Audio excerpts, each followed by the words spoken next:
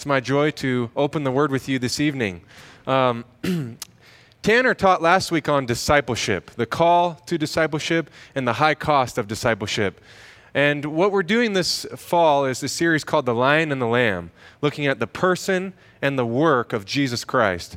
And really tonight, we will begin looking at the person of Jesus. As such, in studying the person of Jesus, it seems that the best place to start is at the very beginning. And no, I'm not talking about when Jesus was an infant or when he was a child. I'm talking about way before that.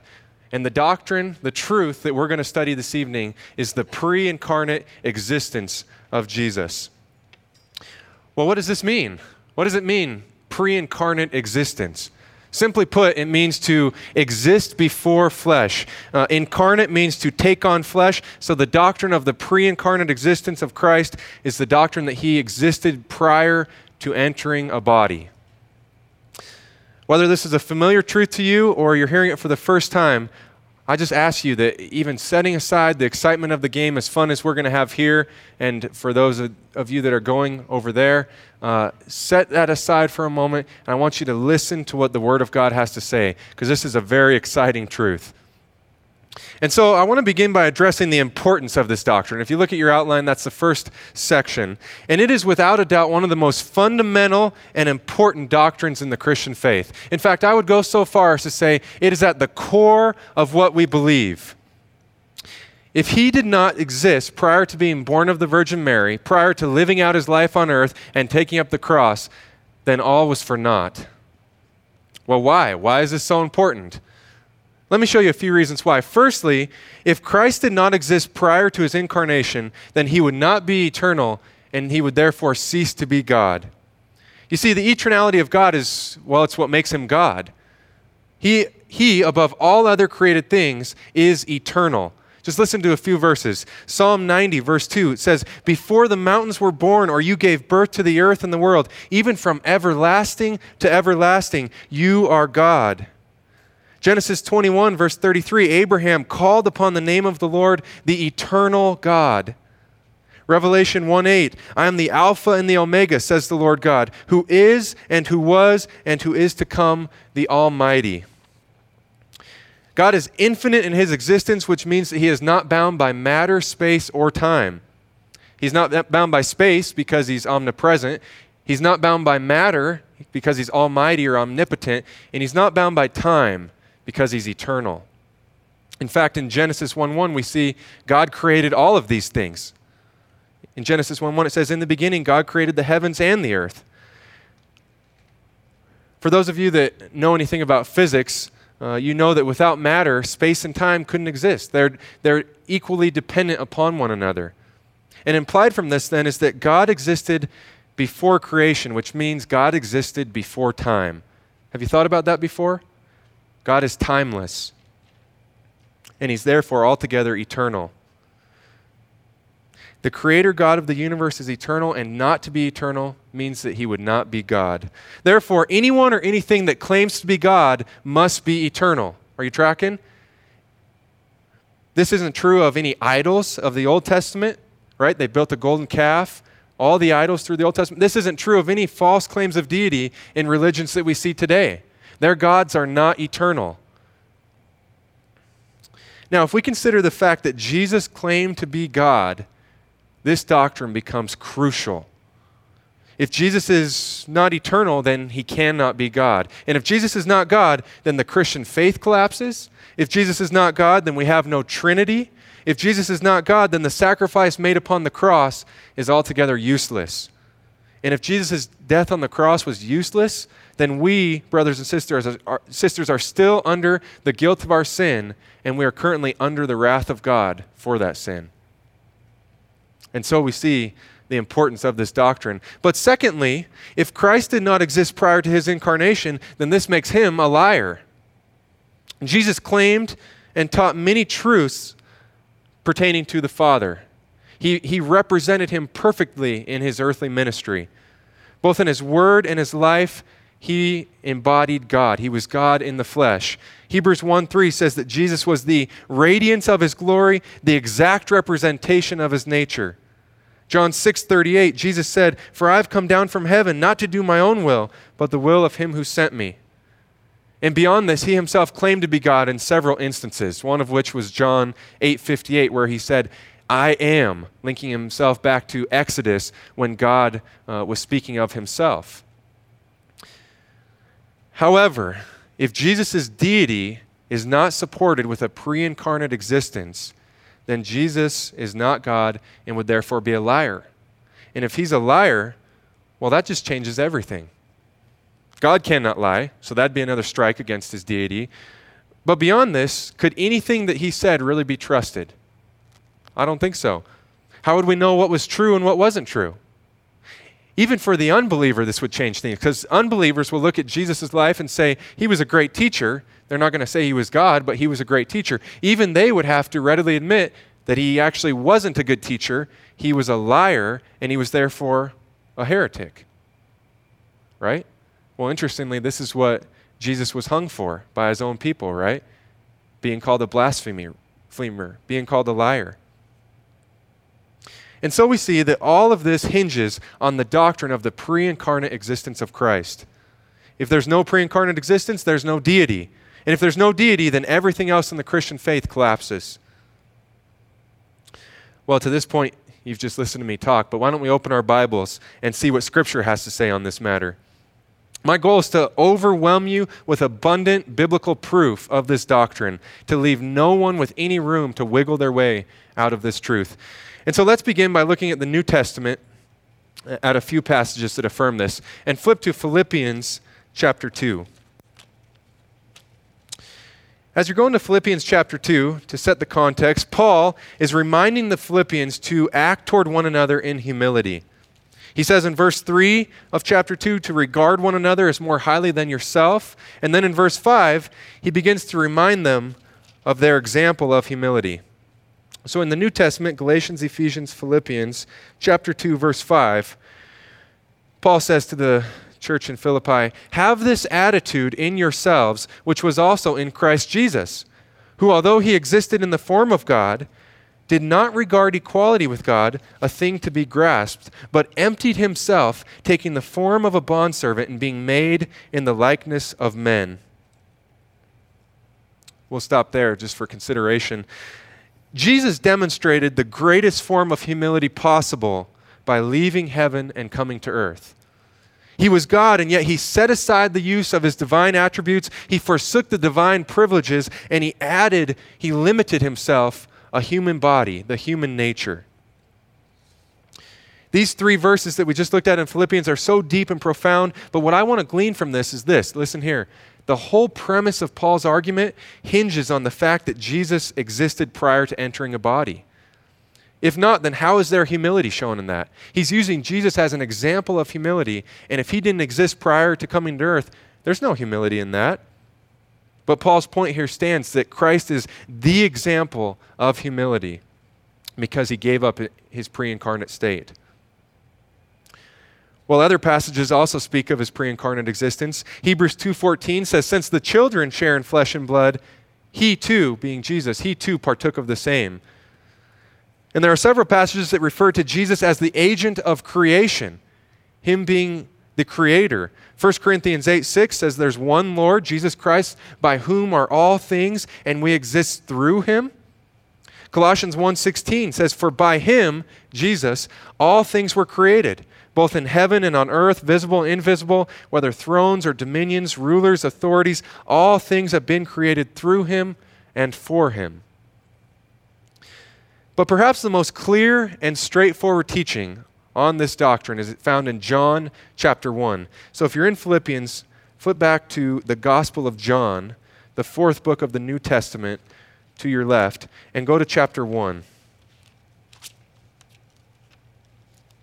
Unlike the other Gospels, John does not give a standard introduction. Rather than giving a purpose for his book or stating who the author is and who the audience is or listing a genealogy, John launches right in with a doctrinal truth from the beginning of the foundations of the earth. First, just look at John chapter 1, verse 1 and 2 with me. It says, "In the beginning was the Word, and the Word was with God, and the Word was God. He was in the beginning with God. Now, what's interesting about verse 1 is that it says that which was in the beginning and was with God was the Word. And yet in verse 2 it says that He was in the beginning with the God, or with God. And so who's the He? Well, we know there's a connection with the He and the Word, right? And in fact, we also know that the He was with God and He actually was God if we say that He was the Word. Well, let's just keep reading for clarification. Verse 3, all things came into being through Him, and apart from Him, nothing came into being that has come into being. Well, who do we know brought all things into being according to Genesis 1:1? God, right? And yet we saw earlier Jesus claiming to be the creator, and now here it's saying that He, this Word, brought all things into being. And so this is further affirmation that the three verses here are talking about Jesus, right? And in case there's any question, flip to verse 14 of chapter 1. Look at verse 14. It says, and the Word became flesh and dwelt among us, and we saw His glory, glory as of the only begotten from the Father, full of grace and truth. So this same Word from verses 1 to 3, who existed in the beginning, who was with God, and who actually was God, this same Word became flesh and dwelt among them. Brothers and sisters, who was John talking about? You know, right? Jesus. Look at verse 15. John testified about Him and cried out, saying, this is He of whom I said, He who comes after me has a higher rank than I, for He existed before me. For of His fullness we have all received grace upon grace. For the law was given through Moses, grace and truth were realized through Jesus Christ.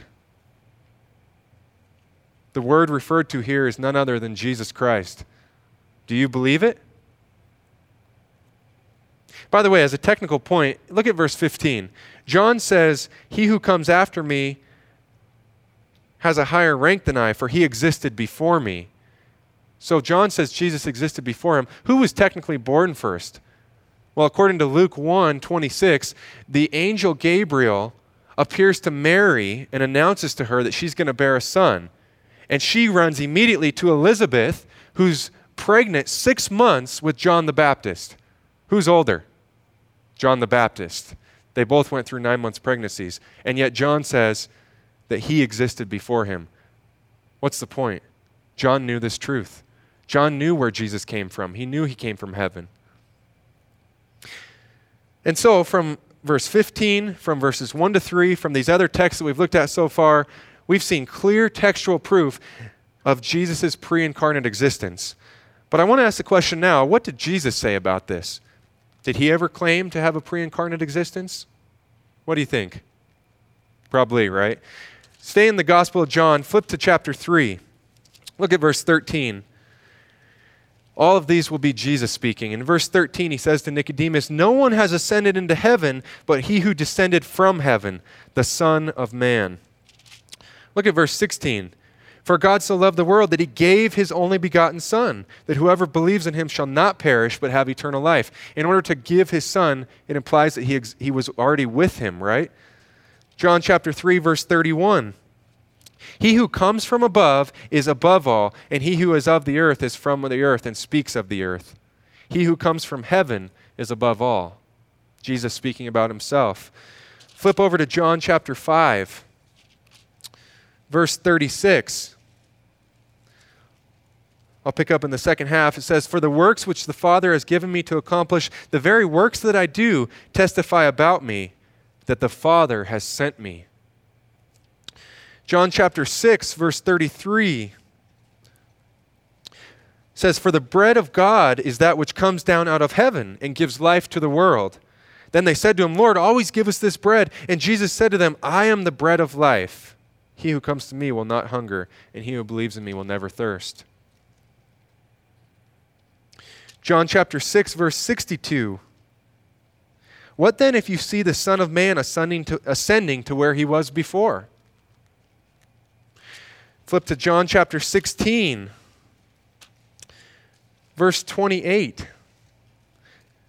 Jesus speaking again, he says, I came forth from the Father and have come into the world, and I am leaving the world again and going to the Father. Could it be any more clear than that? John chapter 17, Jesus' high priestly prayer in verse 18, he says, God, as you sent me into the world, I also have sent them into the world. Guys, the truth of Jesus' pre-incarnate existence is unavoidable. There's no way around it within the text. To add to this, Revelation 1:18, 21:6, and 22:13, Jesus says of himself, I am the Alpha and the Omega, the first and the last, meaning that he has no beginning and he will have no end. Now, as if the straightforward teaching of the New Testament were not enough, the Old Testament is also covered in references to the pre-incarnate Christ. To get things started, though, stay in John and flip to John chapter 12. I want to show you one text that's going to launch us back there. And in John chapter 12, we see this incredible truth displayed again. Look at verse 36, and we'll start in the second sentence. It says, These things Jesus spoke, and he went away and hid himself from them. But though he had performed so many signs before them, yet they were not believing in him. This was to fulfill the word of Isaiah the prophet, which he spoke, Lord, who has believed our report, and to whom has the arm of the Lord been revealed? For this reason they could not believe, for Isaiah said again, He has blinded their eyes, and he has hardened their heart, so that they would not see with their eyes and perceive with their heart, and be converted, and I heal them. Verse 41, These things Isaiah said because he saw his glory, and he spoke of him. Now, within the context of this passage, who is John saying that Isaiah saw in verse 41? And I think the answer is what maybe you're thinking. It's Jesus, right? But I want to show you this text. When he's talking about in verse 41, these things Isaiah said because he saw his glory, I want to show you exactly what Isaiah said. And so flip back to the Old Testament, to the book of Isaiah. And if you go about the middle of your Bible, it might be a little bit to the right, after Psalms, after Proverbs. And I want to look at Isaiah chapter 6, verse 1. And even as I say that chapter and those verses, some of you are immediately thinking, you know this passage. But I know for me at least, I never thought of it in the way that John is linking this to the person of Jesus. And so look at Isaiah 6, verse 1. It says, In the year of King Uzziah's death, I saw the Lord sitting on a throne, lofty and exalted, with the train of his robe filling the temple. Okay, let's stop there just for a quick clarification. The train of a robe is that which trails behind. It signifies honor or majesty, right? The Queen of England will carry a long train. If you think of a wedding, the bride has a long train to represent honor. And what does it say about the the Lord's train? It says his train filled the temple. The highest honor, the highest majesty. Verse 2, Seraphim stood above him, each having 6 wings. With 2 he covered his face, and with 2 he covered his feet, and with 2 he flew. In other words, 2 of them he's covering his eyes out of humility toward God. 2 of them he's covering his feet out of humility toward God. And with 2 of them he's flying in order to serve the Lord. This creature's purpose is to honor and serve this holy being that Isaiah is in the midst of. Verse 3, And one called out to another and said, Holy, holy, holy is the Lord of hosts. The whole earth is full of his glory. And you know what, guys? These guys, they cry this out, holy, holy, holy, incessantly. They never cease to say this. This is how holy this God that we're seeing in this text is.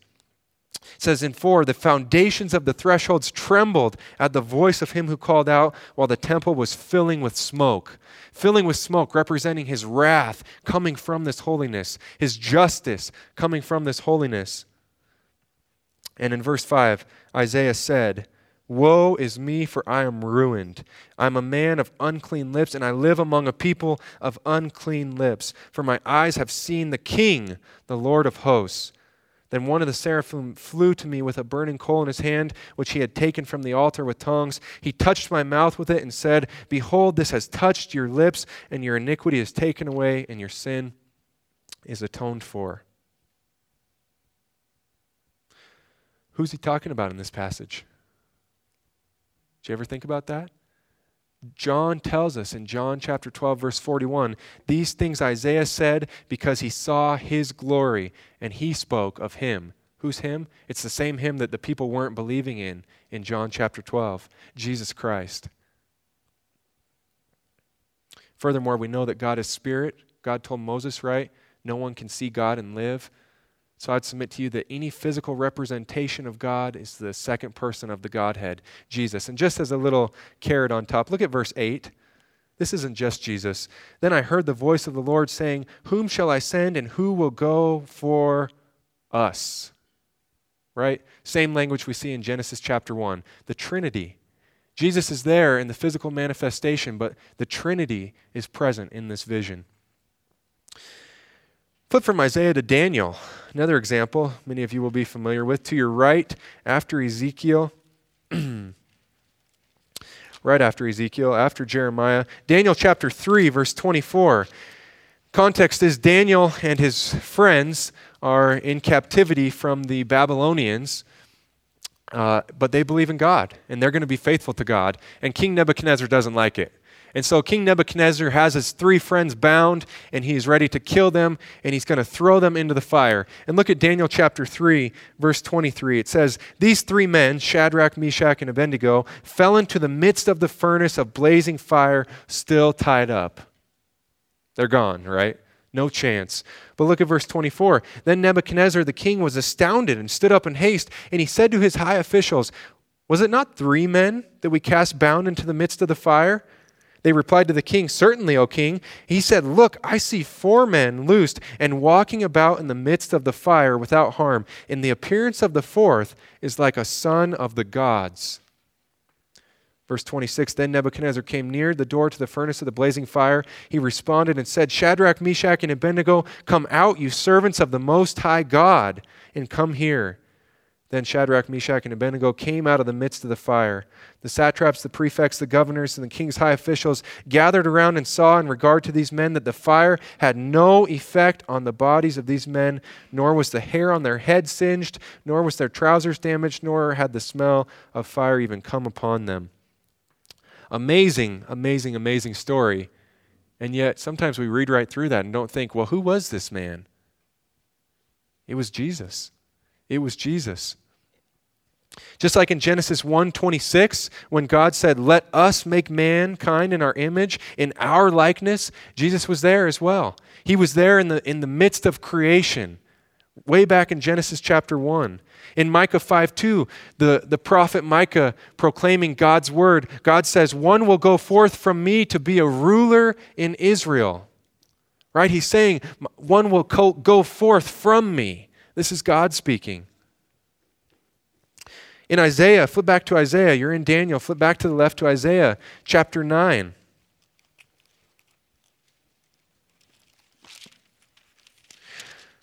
Verse 6. Prophetic, again, the prophet Isaiah proclaiming the future. For a child will be born to us, a son will be given to us, and the government will rest on his shoulders. His name will be called Wonderful Counselor, Mighty God, Eternal Father, Prince of Peace. Eternal Father implies before and after. But in addition to Comforter, Creator, Deliverer, like we saw in Daniel 3, we also see Jesus carrying out the judgment of God. In John 5:22, it says, for not even the Father judges anyone, but he has given all judgment to the Son. It repeats that same thing in verse 27. So we know that God has given the authority and the position to judge as his Son. And what's incredible is that we see this same role played out even before Jesus came to earth. From Isaiah, flip to your left to the book of Joshua. We're doing a bit of a survey here, but I think it's helpful. Joshua is the 6th book of the Bible after Genesis, Exodus, Leviticus, Numbers, Deuteronomy. Joshua chapter 5. And going into verse 13, the people of Israel have been set free from captivity from the Egyptians, and they're re-entering the promised land.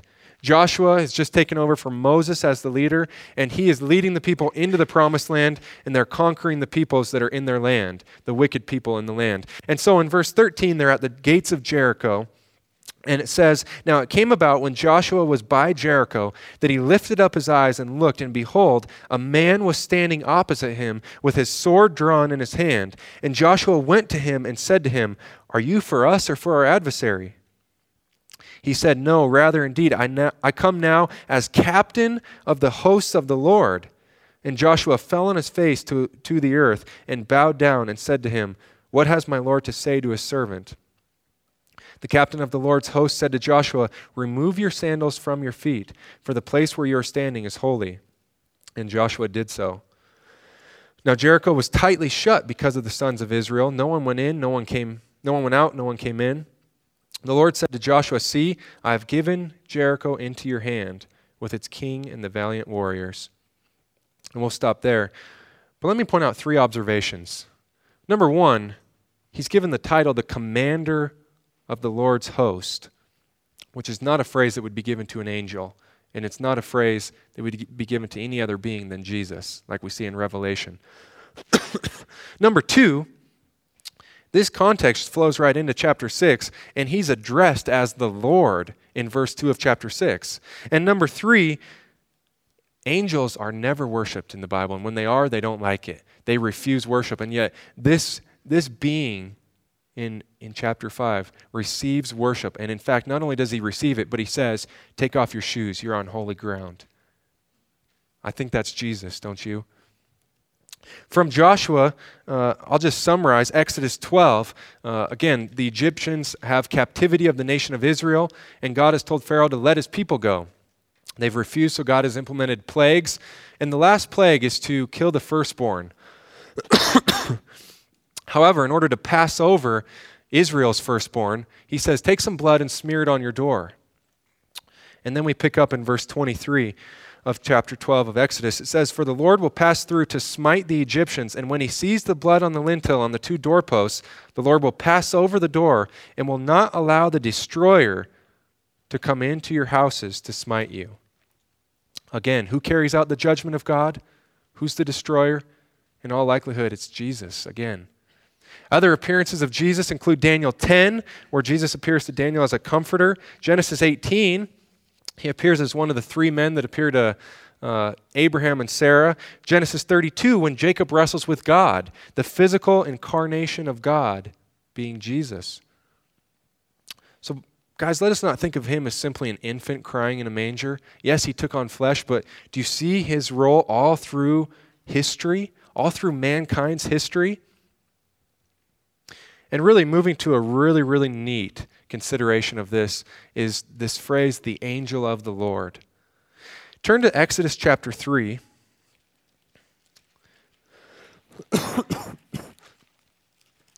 And in Exodus chapter 3, we'll start in verse 1. This is exciting. Exodus chapter 3, verse 1 says, "Now Moses was pasturing the flock for his father-in-law Jethro, the priest of Midian, and he led the flock to the west side of the wilderness and came to Horeb, the mountain of God. And the angel of the Lord appeared to him in a blazing fire from the midst of a bush. And he looked, and behold, the bush was burning with fire, yet the bush was not consumed. So Moses said, 'I must turn aside now and see this marvelous sight, why the bush is not burned up.' When the Lord saw that he turned aside to look, God called to him from the midst of the bush and said, 'Moses, Moses.' And he said, 'Here I am.' Then he said, 'Do not come near here. Remove your sandals from your feet, for the place on which you are standing is holy ground.' He said also, 'I am the God of your father, the God of Abraham, the God of Isaac, the God of Jacob.' Then Moses hid his face, for he was afraid to look at God. The Lord said, 'I have surely seen the affliction of my people who are in Egypt, and have given heed to their cry because of their taskmasters, for I am aware of their sufferings. So I have come down to deliver them from the power of the Egyptians and to bring them up from the land to a good and spacious land, to a land flowing with milk and honey, to the place of the Canaanite and the Hittite and the Amorite and the Perizzite and the Hivite and the Jebusite.'" What's the point here? Well, let me point out a few observations from this text. Number 1, Let me give you a few reasons, I guess, why the angel of the Lord, I believe, is Jesus. Number one, he claimed to be God, and he spoke as God. And we'll see that not only in this text, but in other texts as well. Number two, he is identified as God by the author. Did you notice this? It says the angel of the Lord appeared in the bush, and then the next time it refers to it, it says, so God said from the bush. This is one conversation going on. The being in the bush and Moses. And yet it interchanges names. And thirdly, this angel of the Lord claims to exercise the prerogatives of God. In other words, he promises to do the works of God. An angel can't carry out the works of God, and yet the angel of the Lord, time and time again, says, I will do what only God can do. In Exodus, you're in Exodus, flip back to Genesis 16. We'll see another example of this. Hagar, Abraham's second wife, has just been abandoned, and she's wandering. And in Genesis chapter 16, verse 7, it says, now the angel of the Lord found her by a spring of water in the wilderness, by the spring on the way to Shur. Verse 8, he said to Hagar, Sarah's maid, where have you come from and where are you going? And she said, I'm fleeing from the presence of my mistress Sarai. Then the angel of the Lord said to her, return to your mistress and submit yourself to her authority. Moreover, the angel of the Lord said to her, I will greatly multiply your descendants so that they will be too many to count.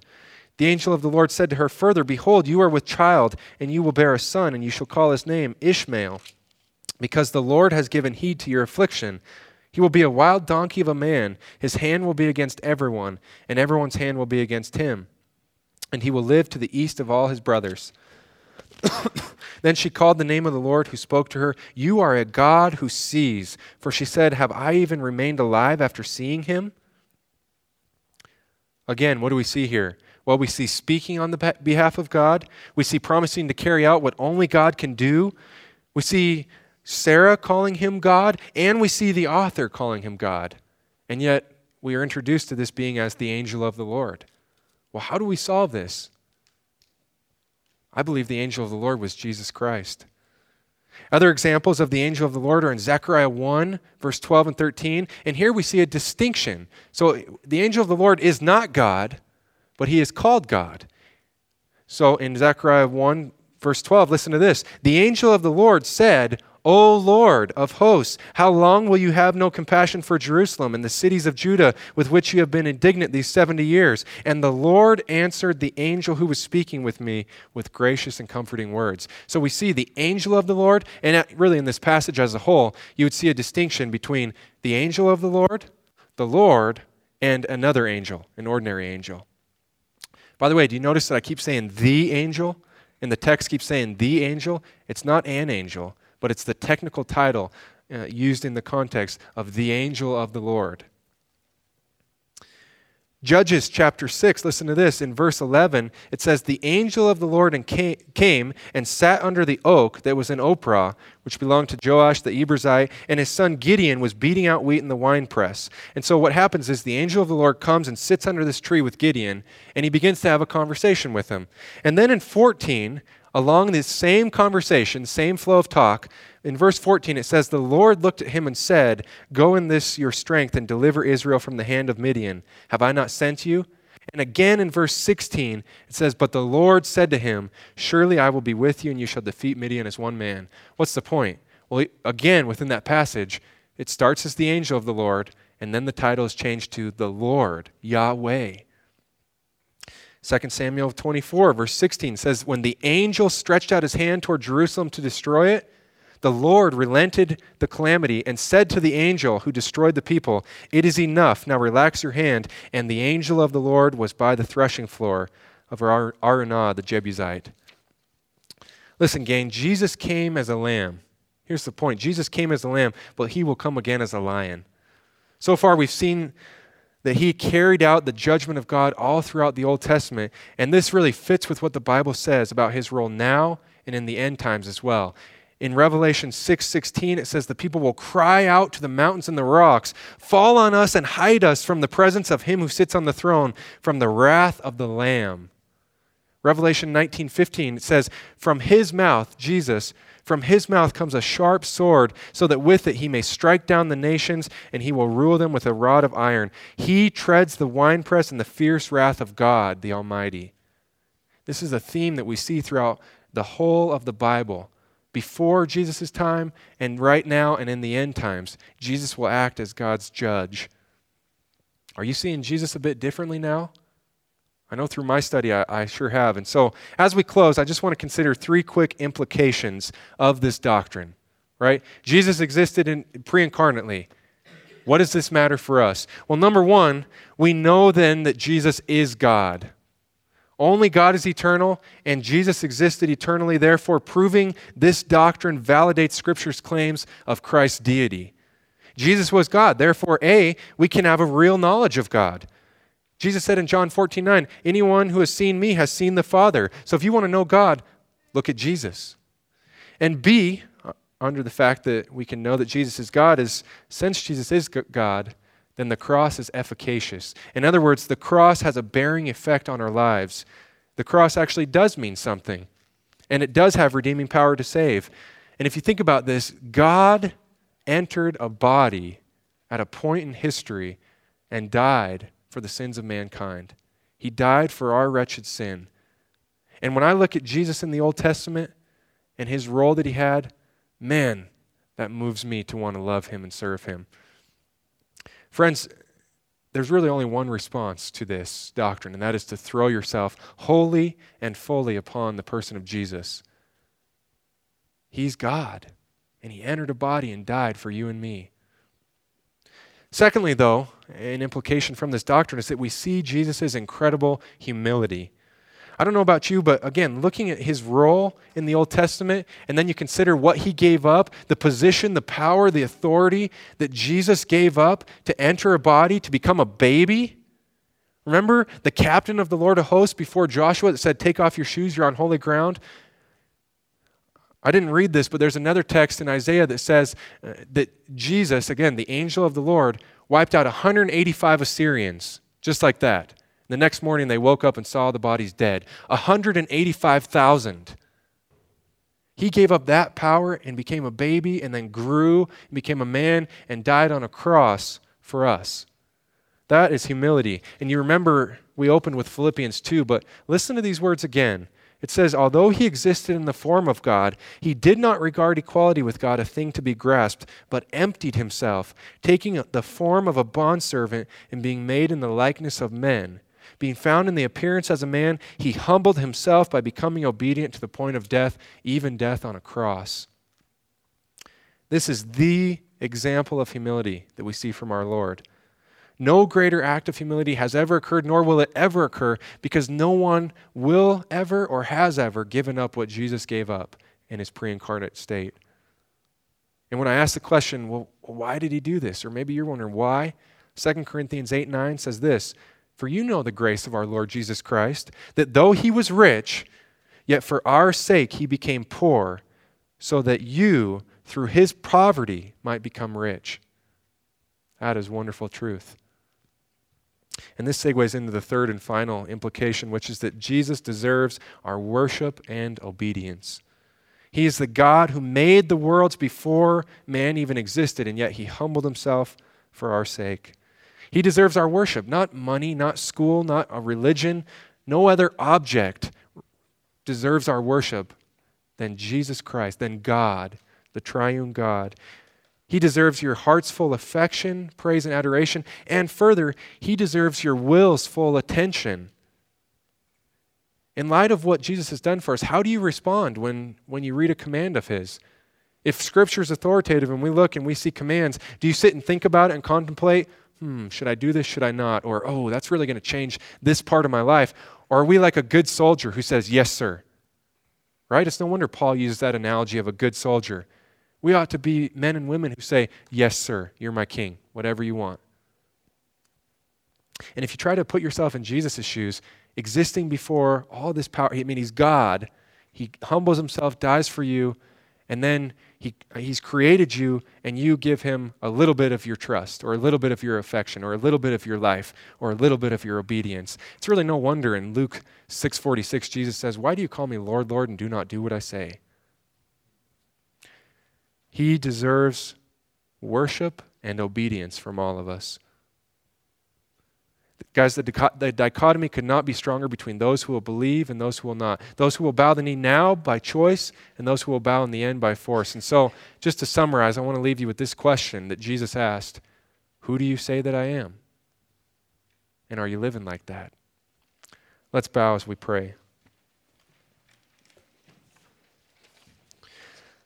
Father, we've seen wonderful things in your word this evening. God, I just ask that they would grip us. Lord, that as we look at the person of Jesus existing before the foundations of the world, before he came to the earth, before he lived, and now, Lord, that he is in glory with you again and will come again as judge. God, I pray that everyone in this room would know him, would love him, would worship him, and would obey him. Father, your Son you have exalted, Lord. I pray that we would love him and adore him for the rest of our lives. We pray together in Jesus' name. Amen.